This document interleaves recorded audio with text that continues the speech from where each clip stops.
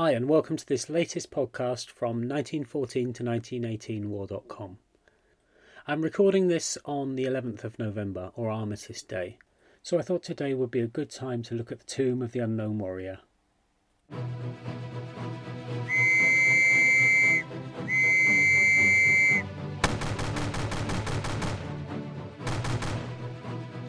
Everything you hold worthwhile is at stake.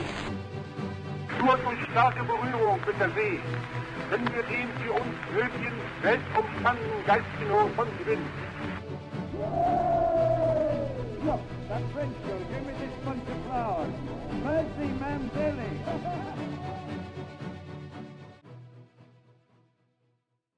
The idea of a national monument to commemorate those who were lost without trace in the war came to Reverend David Railton, a padre, when he was serving on the Western Front in 1916.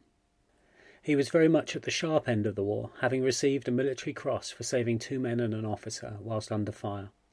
It was whilst serving on the Western Front near Armistice that the seeds of the idea that were to turn into the unknown warrior were formed in his mind.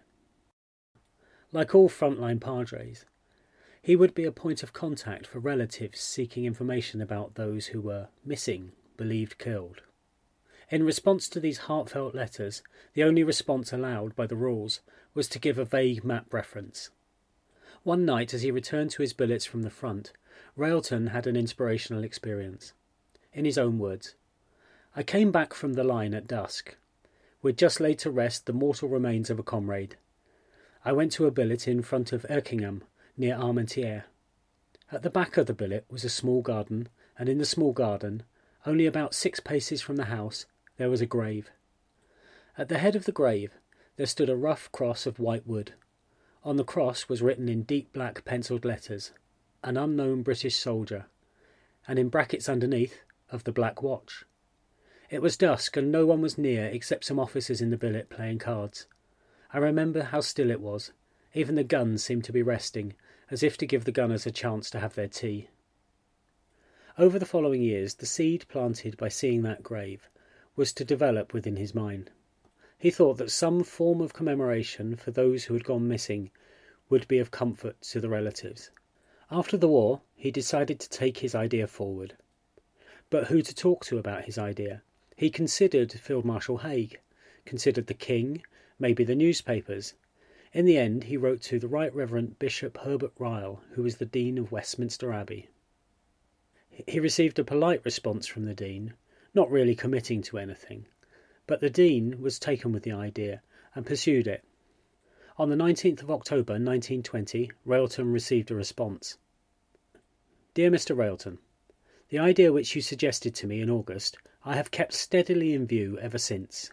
I have been occupied actively upon it for the last 2 or 3 weeks. It has necessitated communication with the War Office, Prime Minister, Cabinet and Buckingham Palace. The announcement which the Prime Minister will or intends to make this afternoon will show how far the Government is ready to cooperate. Once more I express my warm acknowledgement and thanks for your letter. Yours sincerely, Herbert E. Ryle, Bishop." Further ideas emerged as the concept of the unknown warrior was discussed. Bishop Ryle suggested bringing French soil back with the body with which to fill the grave. He also agreed to Railton's suggestion that the flag that he had used when he was a padre could be used to cover the unknown warrior's coffin. This point was important to Railton, as he explained later in his own words. "The flag which is now in the Abbey was used during the war at Holy Communion, as a covering for the rough box or table altars. It was used at church parades and ceremonial parades. It was the covering, often the only covering, of the slain as their bodies were laid to rest. For all I know, it may have been used in Belgium or France when the actual unknown warrior was slain. For the unknown received exactly the same attention as the known. It is not a new bit of bunting bought for the occasion, but a real symbol of every Briton's life. Indeed, it is literally tinged with the lifeblood of fellow Britons." Once the details were ironed out, a body was selected. 4 British soldiers' bodies were exhumed from the 4 main battle areas along the Aisne, the Somme, Arras and Ypres. On the 7th of November 1920, the 4 bodies were brought to a chapel at St. Paul. The 4 bodies lay on stretchers with a Union flag draped over the top. And Brigadier General L.J. Wyatt, who was the general officer commanding British troops in France and Flanders, without knowing which body came from which area, selected one of the bodies to become the unknown warrior. The other 3 bodies were reburied. The selected body was placed into a plain coffin and sealed. The following morning, the chaplains of the Church of England, nonconformist churches and the Roman Catholic Church, serving with the army, held a service, and then the body was escorted to Boulogne for the night. At this point, the coffin was placed inside another specially made coffin, which came from 2-inch thick oak from a tree from Hampton Court Palace Garden, one of the royal palaces. The king had selected a 16th century Crusader's sword from the Tower of London, and this was fastened to the coffin lid within the wrought iron bands that bound the coffin. An inscription on the coffin read, "A British warrior who fell in the Great War 1914 to 1918 for king and country." The coffin was then escorted by a full French military parade and local schoolchildren to the waiting HMS Verdun, a destroyer. At the quayside, Marshal Foch saluted the unknown warrior as he left France. HMS Verdun completed the short trip across to Dover, where the unknown warrior received a 19-gun Field Marshal's salute, and was then transported by train to Victoria Station, where the body stayed overnight.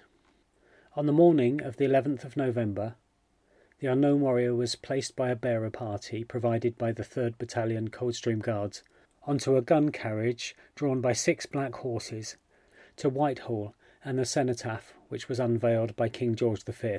It's interesting to note that the cenotaph means empty tomb, and here we can see both sides of the missing being commemorated.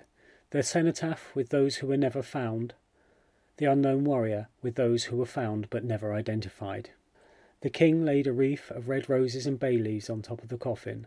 Then, escorted by admirals including Lord Beatty, field marshals including Lord French and Lord Haig, and the Air Chief Marshal, Sir Hugh Trenchard, and followed by members of the royal family, the unknown warrior was drawn to Westminster Abbey.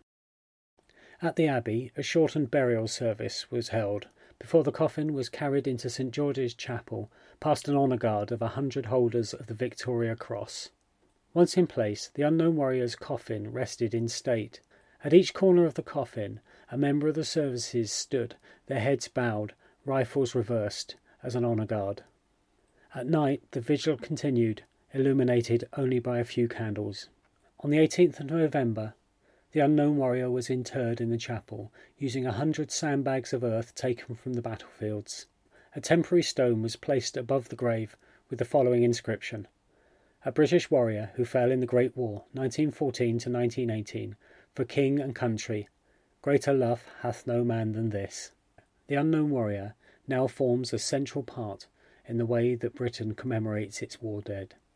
The following year, on behalf of the United States of America, General Pershing presented the unknown warrior with the Congressional Medal of Honor, America's highest honor, an honor that was to be reciprocated when Britain presented America's unknown warrior with the Victoria Cross. Also in 1921, the temporary stone above the grave was replaced with a black marble stone with the following inscription: "Beneath this stone rests the body of a British warrior, unknown by name or rank, brought from France to lie among the most illustrious of the land, and buried here on Armistice Day, 11th of November, 1920, in the presence of His Majesty King George V, his ministers of state, the chiefs of his forces, and a vast concourse of the nation. Thus are commemorated the many multitudes who during the Great War of 1914 to 1918 gave the most that man can give, life itself, for God, for king and country, for loved ones, home and empire, for the sacred cause of justice and the freedom of the world. They buried him among kings, because he had done good toward God and toward his house." The concept of the unknown warrior is wider than Britain, though. France has its unknown warrior in the Arc de Triomphe. Belgium has interred an unknown warrior within its congressional column, which celebrates the formation of the nation and its ideals. Germany's past is a little more troubled, as the Nazi Party adopted the concept of fallen warriors and tried to use it to their ends. However, Germany now has its memorial to the victims of fascism and militarism. The United States commemorates its missing dead at the Tomb of the Unknown Soldier in Arlington National Cemetery in Virginia, and has additionally interred other unknown warriors from other conflicts throughout its history. However decided or commemorated, the concept of the unknown soldier remains powerful. The respect with which these servicemen are held, whose families were never to know their fate, summed up by the elaborate rituals that surround their graves. An example of this, perhaps, is that of all the graves of kings, poets, scientists and warriors that are interred in Westminster Abbey, the only grave that may not be trodden upon is that of the unknown warrior. I do hope you found that podcast interesting, and I'll look forward to you joining me in the future. Thanks for listening.